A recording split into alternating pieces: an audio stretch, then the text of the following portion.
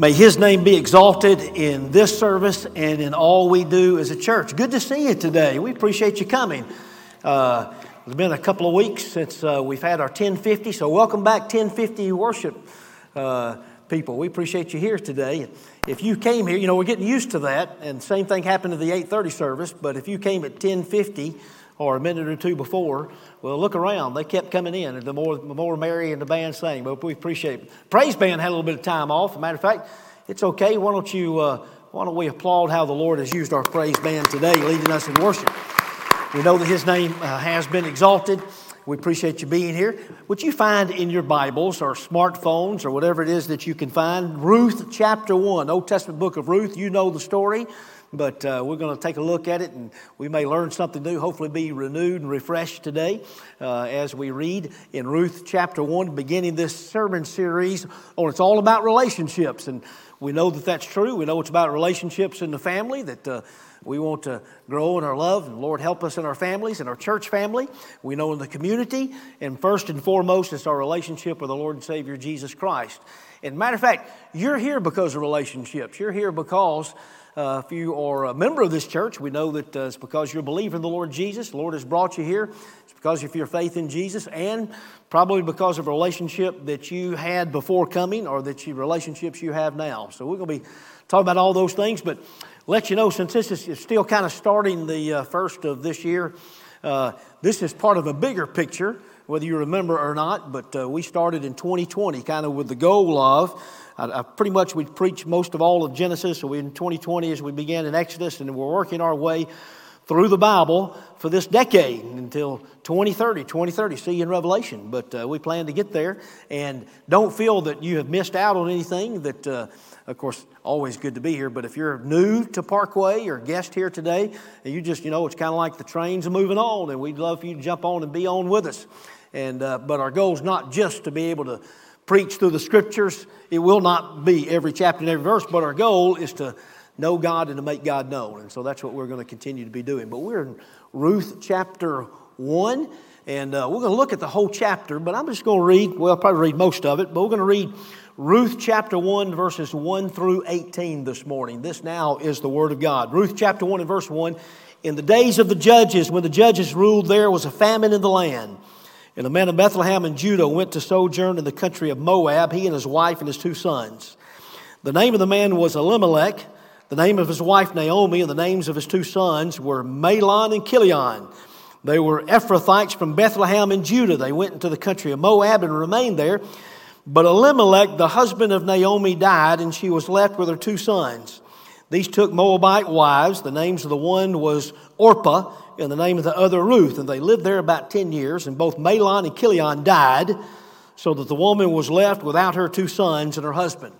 Verse 6 reads, Then she arose with her daughters-in-law to return from the country of Moab, for she had heard in the fields of Moab that the Lord had visited His people and given them food. She set out from the place where she was with her 2 daughters-in-law, and they went on the way to return to the land of Judah. But Naomi said to her 2 daughters-in-law, Go, return each of you to her mother's house. May the Lord deal kindly with you as you have dealt with the dead and with me. The Lord grant that you may find rest, each of you, in the house of her husband. Then she kissed them, and they lifted up their voices and wept, and they said to her, No, we will return with you to your people. But Naomi said, Turn back, my daughters, why will you go with me? Have I yet sons in my womb, that they may become your husbands? Turn back, my daughters, go your way, for I'm too old to have a husband. If I should say I have hope, even if I should have a husband this night, and should bear sons, would you therefore wait till they were grown? Would you therefore refrain from marrying? No, my daughters, for it is exceedingly bitter to me for your sake that the hand of the Lord has gone out against me. Then they lifted up their voices and wept again. And Orpah kissed her mother-in-law, but Ruth clung to her. And she said, See, your sister-in-law has gone back to her people and to her gods. Return after your sister-in-law. But Ruth said, Do not urge me to leave you, to return from following you, for where you go I will go. Where you lodge I will lodge. Your people shall be my people, and your God my God. Where you die, I will die, and there will I be buried. May the Lord do so to me, and more also, if anything but death parts me from you. And when Naomi saw that she was determined to go with her, she said no more. May the Lord bless the reading of His holy word today. I don't know about in your neighborhood, but in our neighborhood, there's a lot of there's a lot of lost dog and cat signs on posters in our neighborhood. And I don't know that it's because we lose more than anybody else. Oh, look, there's a picture of one already. And but it is, I think we just have lots of dogs and cats. So here's one, maybe that you've seen this or something. And the description reads like this. Only got 3 legs, blind in left eye, missing right ear, neutered accidentally by fence. I don't think about that one. Almost deaf, answers by name of, wait for it, name of Lucky. How many of you thought it was going to be Tripod instead? But doesn't sound like a very lucky dog, but it's a lucky dog because why? Because it has an owner that loves and it cares and wants the dog back. Now, theologically speaking, we don't consider luck as part of what we believe happens, particularly in our relationship with God. But we're blessed. We're blessed because we have a God that loves us and cares for us and wants to have a relationship with us. We have a God that loves you if you're a lost person, no matter regardless of the baggage in which you carry. We have a God that wants you back if you've been far away and wants to bring you back. As a matter of fact, in this service, and particularly, we're still kind of the beginning of this year, that if you've been away from God or if you don't know Jesus as your Savior and Lord, it is our prayer in this service and certainly throughout the year, but particularly if you're here today listening live stream, that today that you may come to know Jesus as your Lord and Savior and you realize how much God truly does care for you and loves you. These are the very things that we've been singing about today, exalting the name of Jesus and wanting to be sure that we understand that it is through Jesus and only through Jesus that we can know life and that we can know about real love. 1 Corinthians chapter 13 in verse 8 says this, love never fails. Love never fails, but where there are prophecies, they will cease. Where there are tongues, they will be stilled. Where there is knowledge, it will pass away. But God's love never fails. Real love never fails. Sometimes our love runs low when it is not grounded in genuine, godly, unconditional love.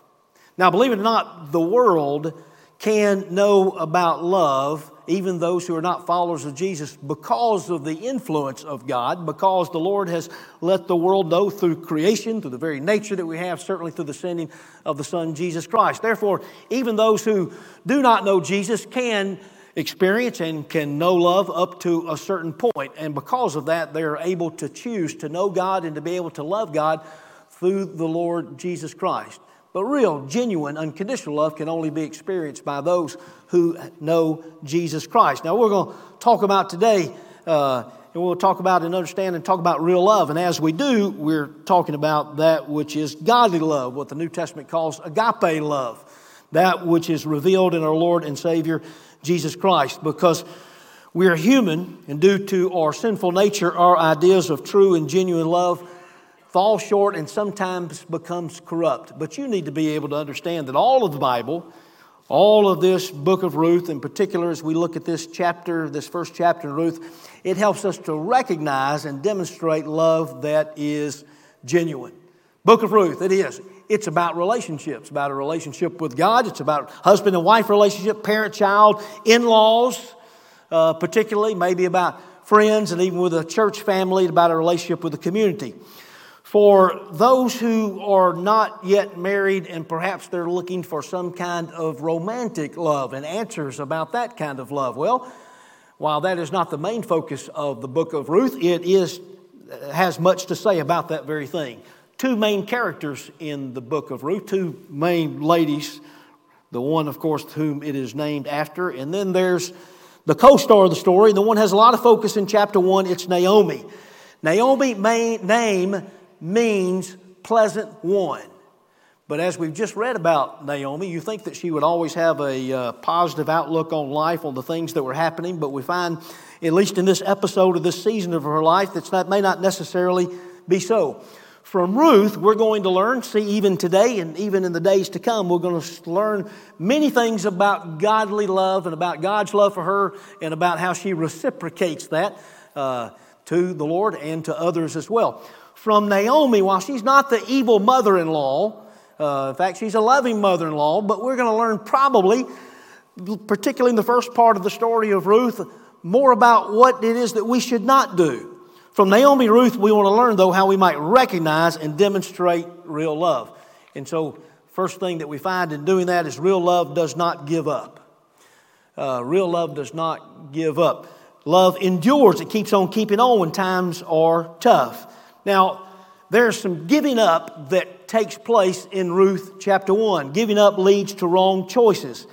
Now, I don't know exactly how many wrong choices Naomi may have made. We know that she made some. And we know that there were some wrong choices made by those around her. Elimelech was her husband. His name means God is my king, but he, at least in this episode of his life, he did not necessarily live up to his name.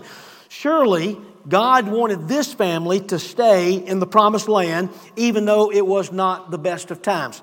Verse 1 that we read just a moment ago tells us that this family lived, in this story unfolds, during the period of the Judges. Now, some of you know about the period of the Judges and know that it was a dark time spiritually. In fact, it says in Judges chapter 21 and verse 25, it says, "In those days there was no king, and everyone did what was right in his own eyes." May should sound familiar to you for a couple of reasons, particularly if you were here in any of the services this past year, but also everyone did what was right in his own eyes. Does that not sound like what may be happening today?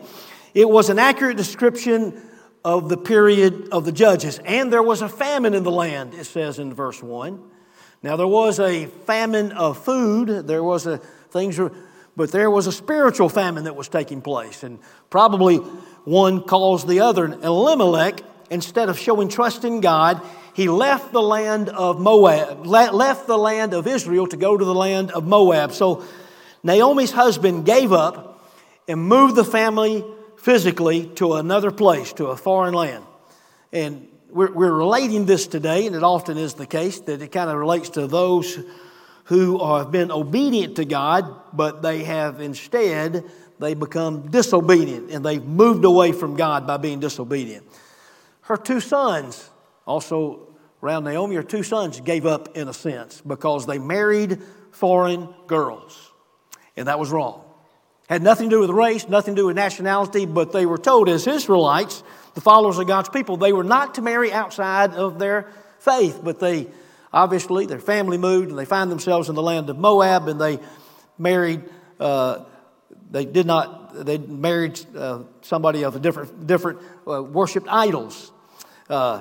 We often, as we look at this story, we often understand that this is a major flaw in what was taking place in the Old Testament, because the Israelites, some of the major sins in which they were committing at that time, it was that they were worshiping idols, and they were giving their children to marry those who worshiped idols. And so this was intermarriage that was taking place of those who were not like faith. I've been teaching young people and young adults for years that Christians are to marry Christians. In fact, guys, before you ask that girl out on a date, you probably need to know whether she's a Christian or not. And girls, before you accept that invitation, you need to know if that person professes to be a Christian. Several reasons why. This is what the Lord has intended. We find it in the Old Testament and the New Testament to marry those who are believers in the Lord Jesus. Also, there's a greater chance for someone who is not a believer in the Lord Jesus to pull you away from the faith or to pull you down than there is to leading them in the direction. But there's another reason. I was reading Malachi recently. Malachi chapter 2 and verse 15 reveals that God wants us to marry people of like faith so that we might have godly offspring.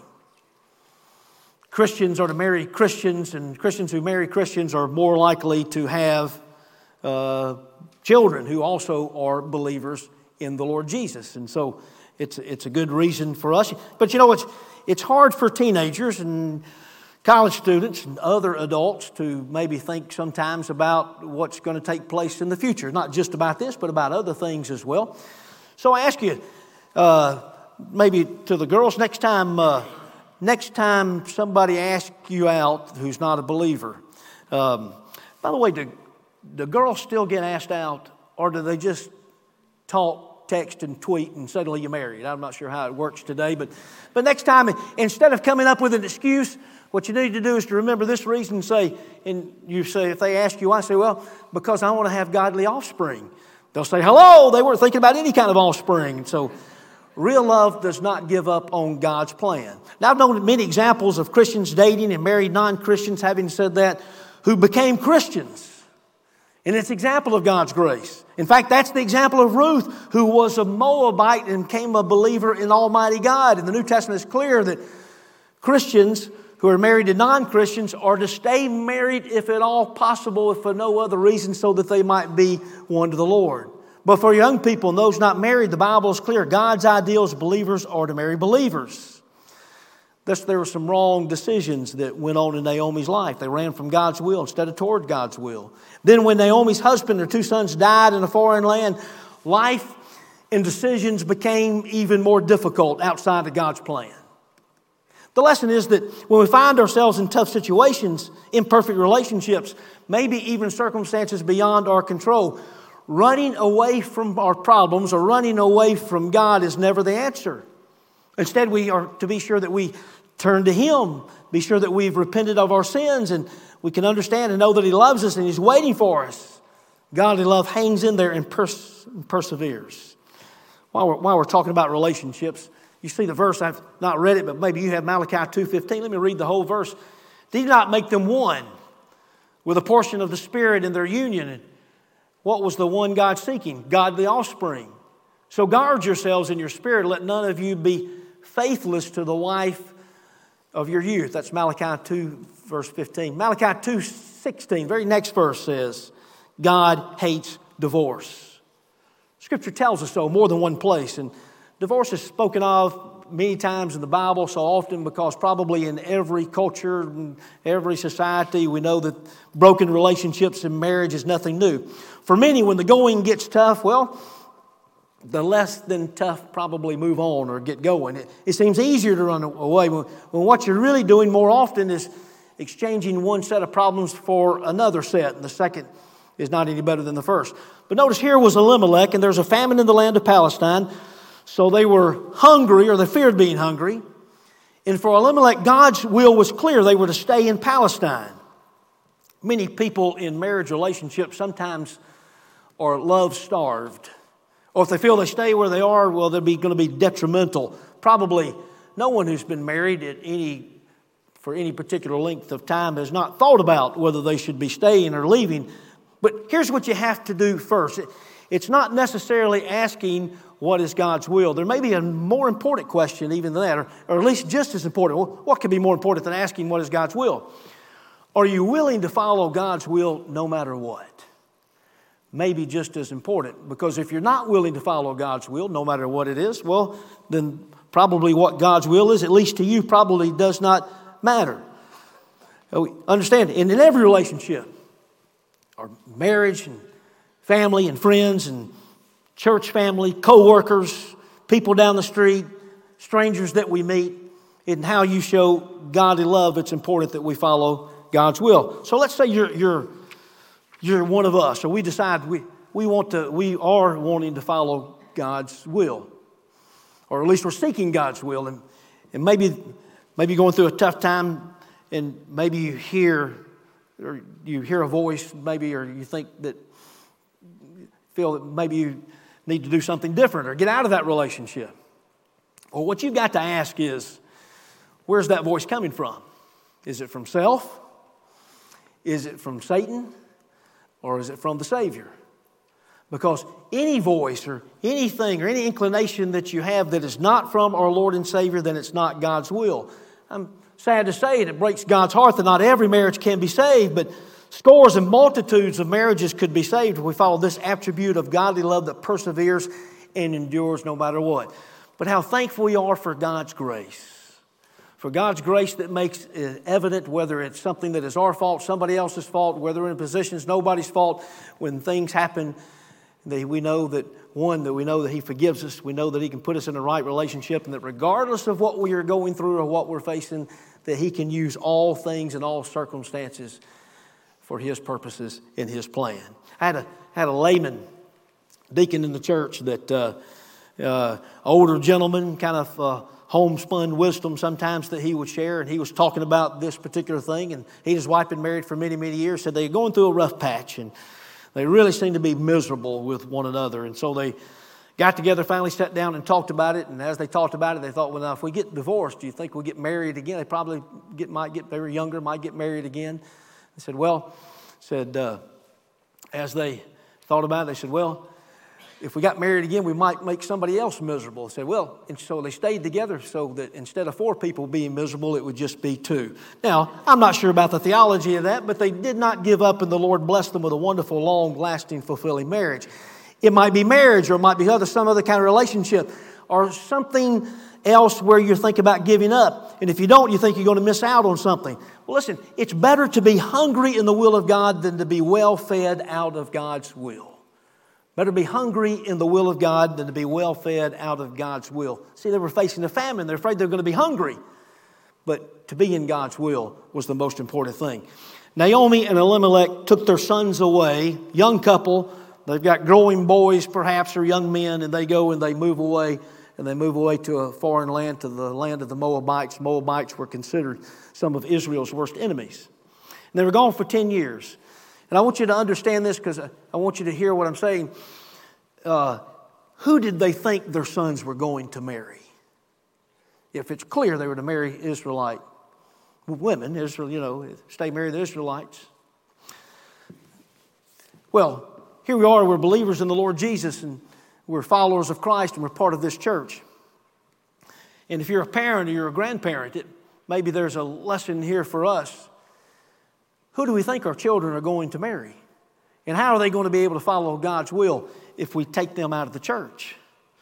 Or if we let them think that church is not a priority and being a part of God's people, not just being here at church, though that's important, but being sure that we're part of God's church and we're being the church that God would want us to be.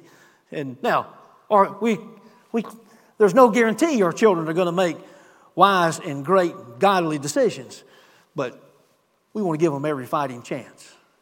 We've talked about true love or real love. We know that it does not give up. Real love does not cover up.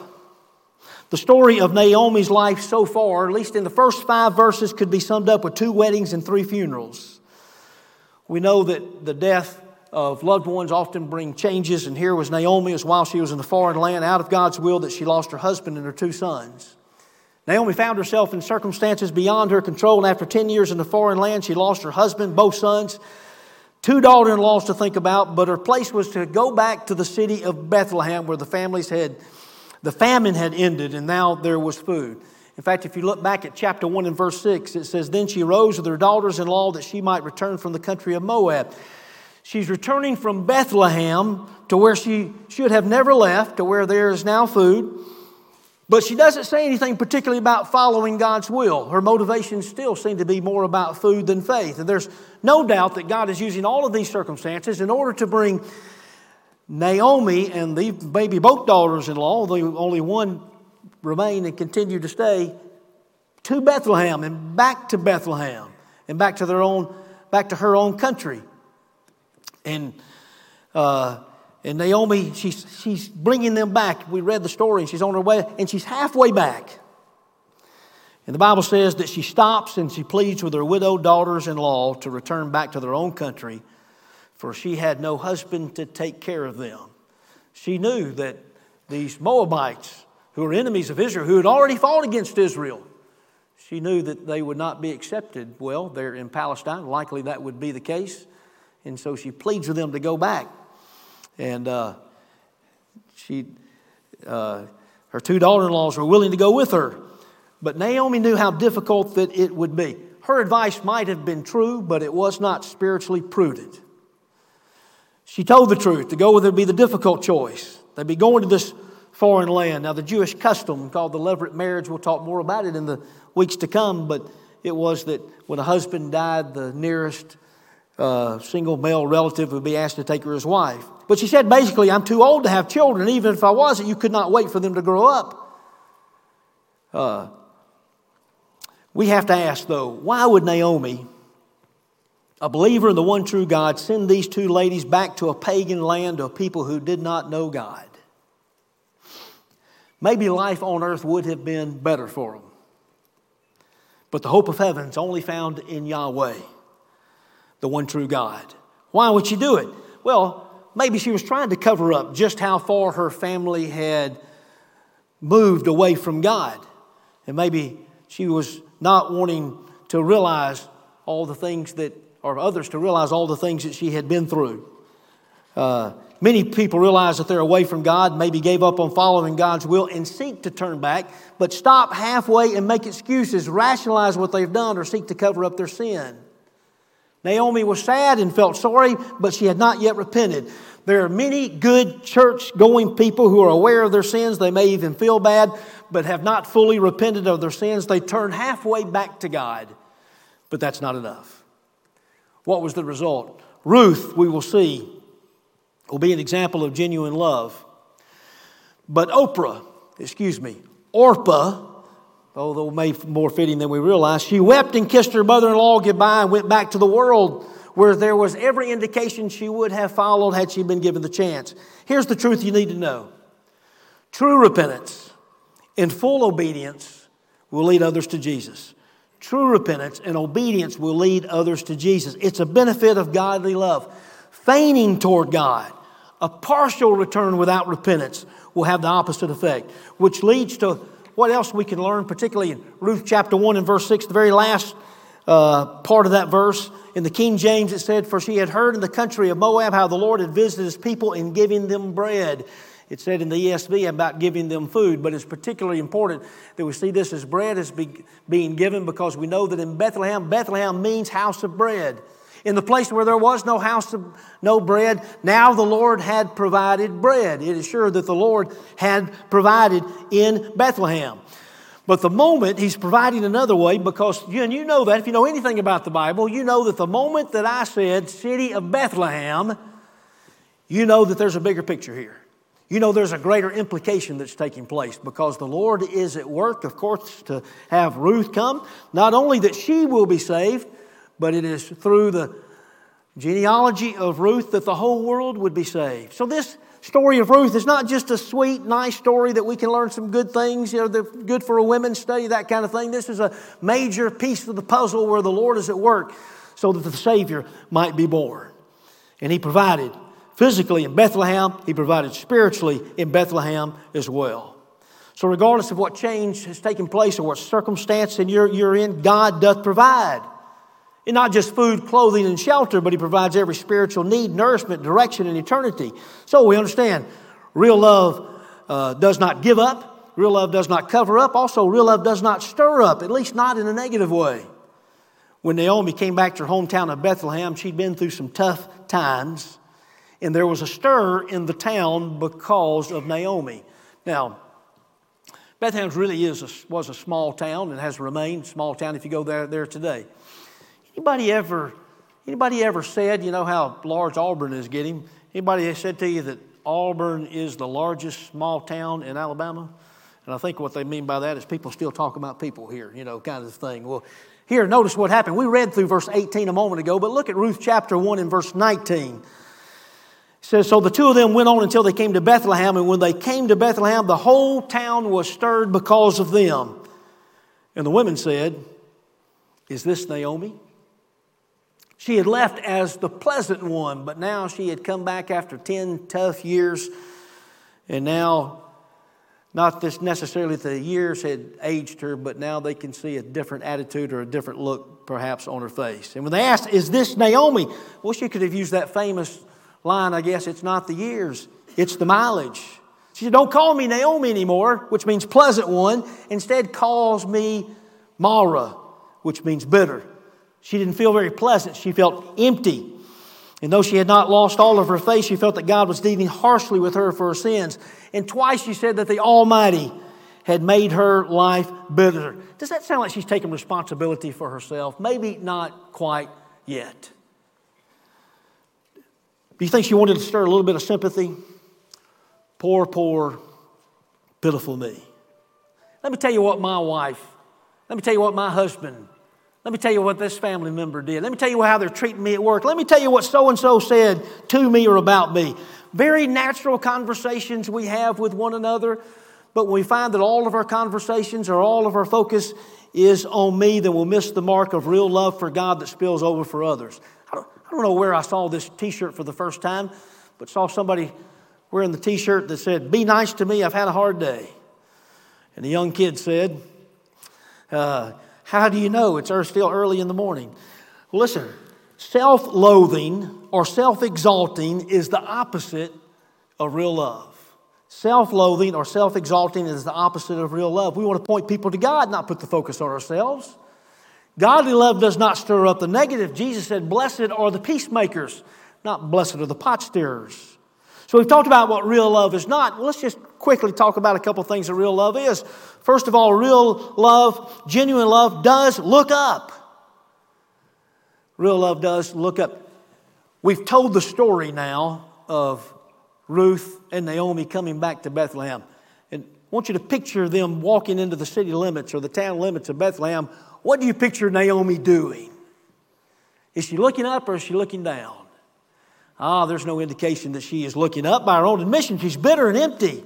We started this past Wednesday night a class, and I hesitate to call it the depression class because it sounds like you get depressed because you come, but it is to help people and us to be able to help others who are facing anxiety and overwhelming worry and depression and those sort of things. But I think about Naomi. If anybody had a reason perhaps to be depressed, then she's got a good excuse anyway.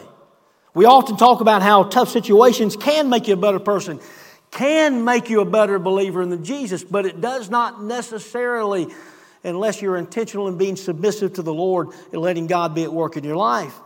Many reasons for Naomi not to be bitter and for us not to be bitter. She did have a home and a place to go back to. She could go back to Bethlehem, the house of bread. We have someone to go to. We have someone who is the one that is the bread of life. Bethlehem, the house of bread, was to birth the one who is the bread of life. We're not left without direction. She did have friends that cared for her. Is this Naomi, they said? Later, these would be the very friends that would celebrate with her because a grandchild was born. Yes, sometimes people can be true, but God blesses us with community, with Christian friends, a relationship. And while she didn't realize it yet, Ruth was her greatest blessing on earth, who was an example of real love. She still had family. Through Ruth, God would provide for her in every way. And for those who know the rest of the story, Ruth, the ancestor of Jesus, God would provide for the whole world. God has provided blessings for which we do not even know of yet. Had she looked up, she would have seen that God still cared for her. Let's be sure that we're looking up. Look up and see the cross of Christ. And see that we've been blessed, truly blessed and never alone because we have Jesus as our Lord and Savior. And one more before we go. And it's this. Real love does stand up. Real love does stand up. I've connected a couple of verses here that are often used in marriage ceremonies. We read 1 Corinthians 13, verse 8. And then we read here Ruth chapter 1 and verse 16 where Ruth replied, "Do not urge me to leave you, to return from following you, for where you go, I will go. Where you lodge, I will lodge. Your people shall be my people, and your God, my God." Neither of these were intended specifically to be used between husband and wife or between bride and groom. But it does paint a portrait of genuine and real love. I probably painted Naomi a little bit darker than she really was because, after all, it was because of Naomi that Ruth was able to understand and know that there is one God. He is God Almighty. She uses the word El Shaddai when she refers to God, I believe meaning to know that she does have faith in God, weak as it was at this time. But through Naomi, Ruth was able to come to know the real God. In fact, in Ruth chapter 2, we're going to talk about next week, we're going to talk particularly about Ruth's profession of faith and full conversion. I think Ruth had seen in Naomi glimpses of faith, imperfect as it was, a faith in a living God for which her heart truly longed. And Ruth is an example of godly, real love. But Jesus is our greatest example, the one who continues to love us. Sometimes we might feel like Naomi. God's out to get me. I feel empty. God's punishing me for something I've done in the past. Truly, as children of God, Jesus took our punishment for us on the cross. There is no need for Him to continue to punish us. There's no reason for us to punish ourselves. Sometimes the Lord may discipline us to put us back in the right place in which we need to be. The Lord uses opportunities in all kinds of places so that we might be able to be on right track. This chapter, last verse, gives us that glimpse of hope. God had brought her back home, it says in verse 22 of Ruth chapter 1. And then there's that last phrase, almost seems insignificant. It says, it was the beginning of barley harvest. Well, what difference does that make, except the time of year perhaps it was, but it's a reminder that the famine is over and God does provide. As a matter of fact, it would be the barley harvest that led Ruth to meeting her husband Boaz.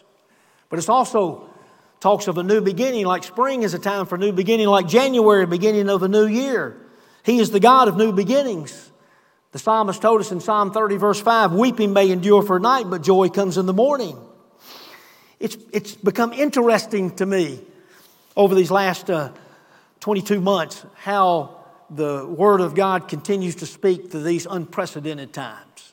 We talked about, in 2020, we talked about the Israelites who left Egypt, followed Moses into the Promised Land, and I was reminded how we do not need to be slaves to anything in this world, but the Lord gives us freedom to be able to choose Him and to follow Him.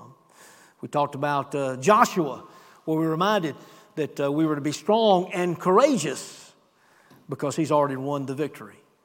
We talked about in 2021, we talked about in Judges that even in the darkest times, God always does provide. And then we talked about sometimes in the New Testament, how the New Testament continues to give us answers, the answers that we know that are found in Jesus. And then here in the book of Ruth, we find out that you need to be fully convinced Jesus is the way and the only way before the tough times comes, or you are likely to be pulled away. Here's our key message. It is this: recognizing and demonstrating love that is genuine depends on how much you trust God's love for you.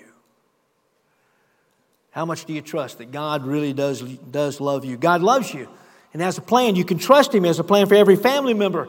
He loves your spouse. He loves your family. He loves your neighbors. He loves them all more than you do. You can trust God's plan for you. There are lots of benefits of giving your heart and life to Jesus. Lots of benefits of moving back to the center. We know that if we're followers of Jesus, because Jesus is the one that makes us righteous, we know that there's a heavenly home that is waiting for us. We also know that Jesus can help us to be in the center of His will. But here's one that we find today. He helps us to be able to recognize and demonstrate real love. So I'm asking you today, and maybe as we go along this journey, particularly this month and begin this year, that we seek to recognize God's love for us and seek to demonstrate that more than ever before. Let's pray together.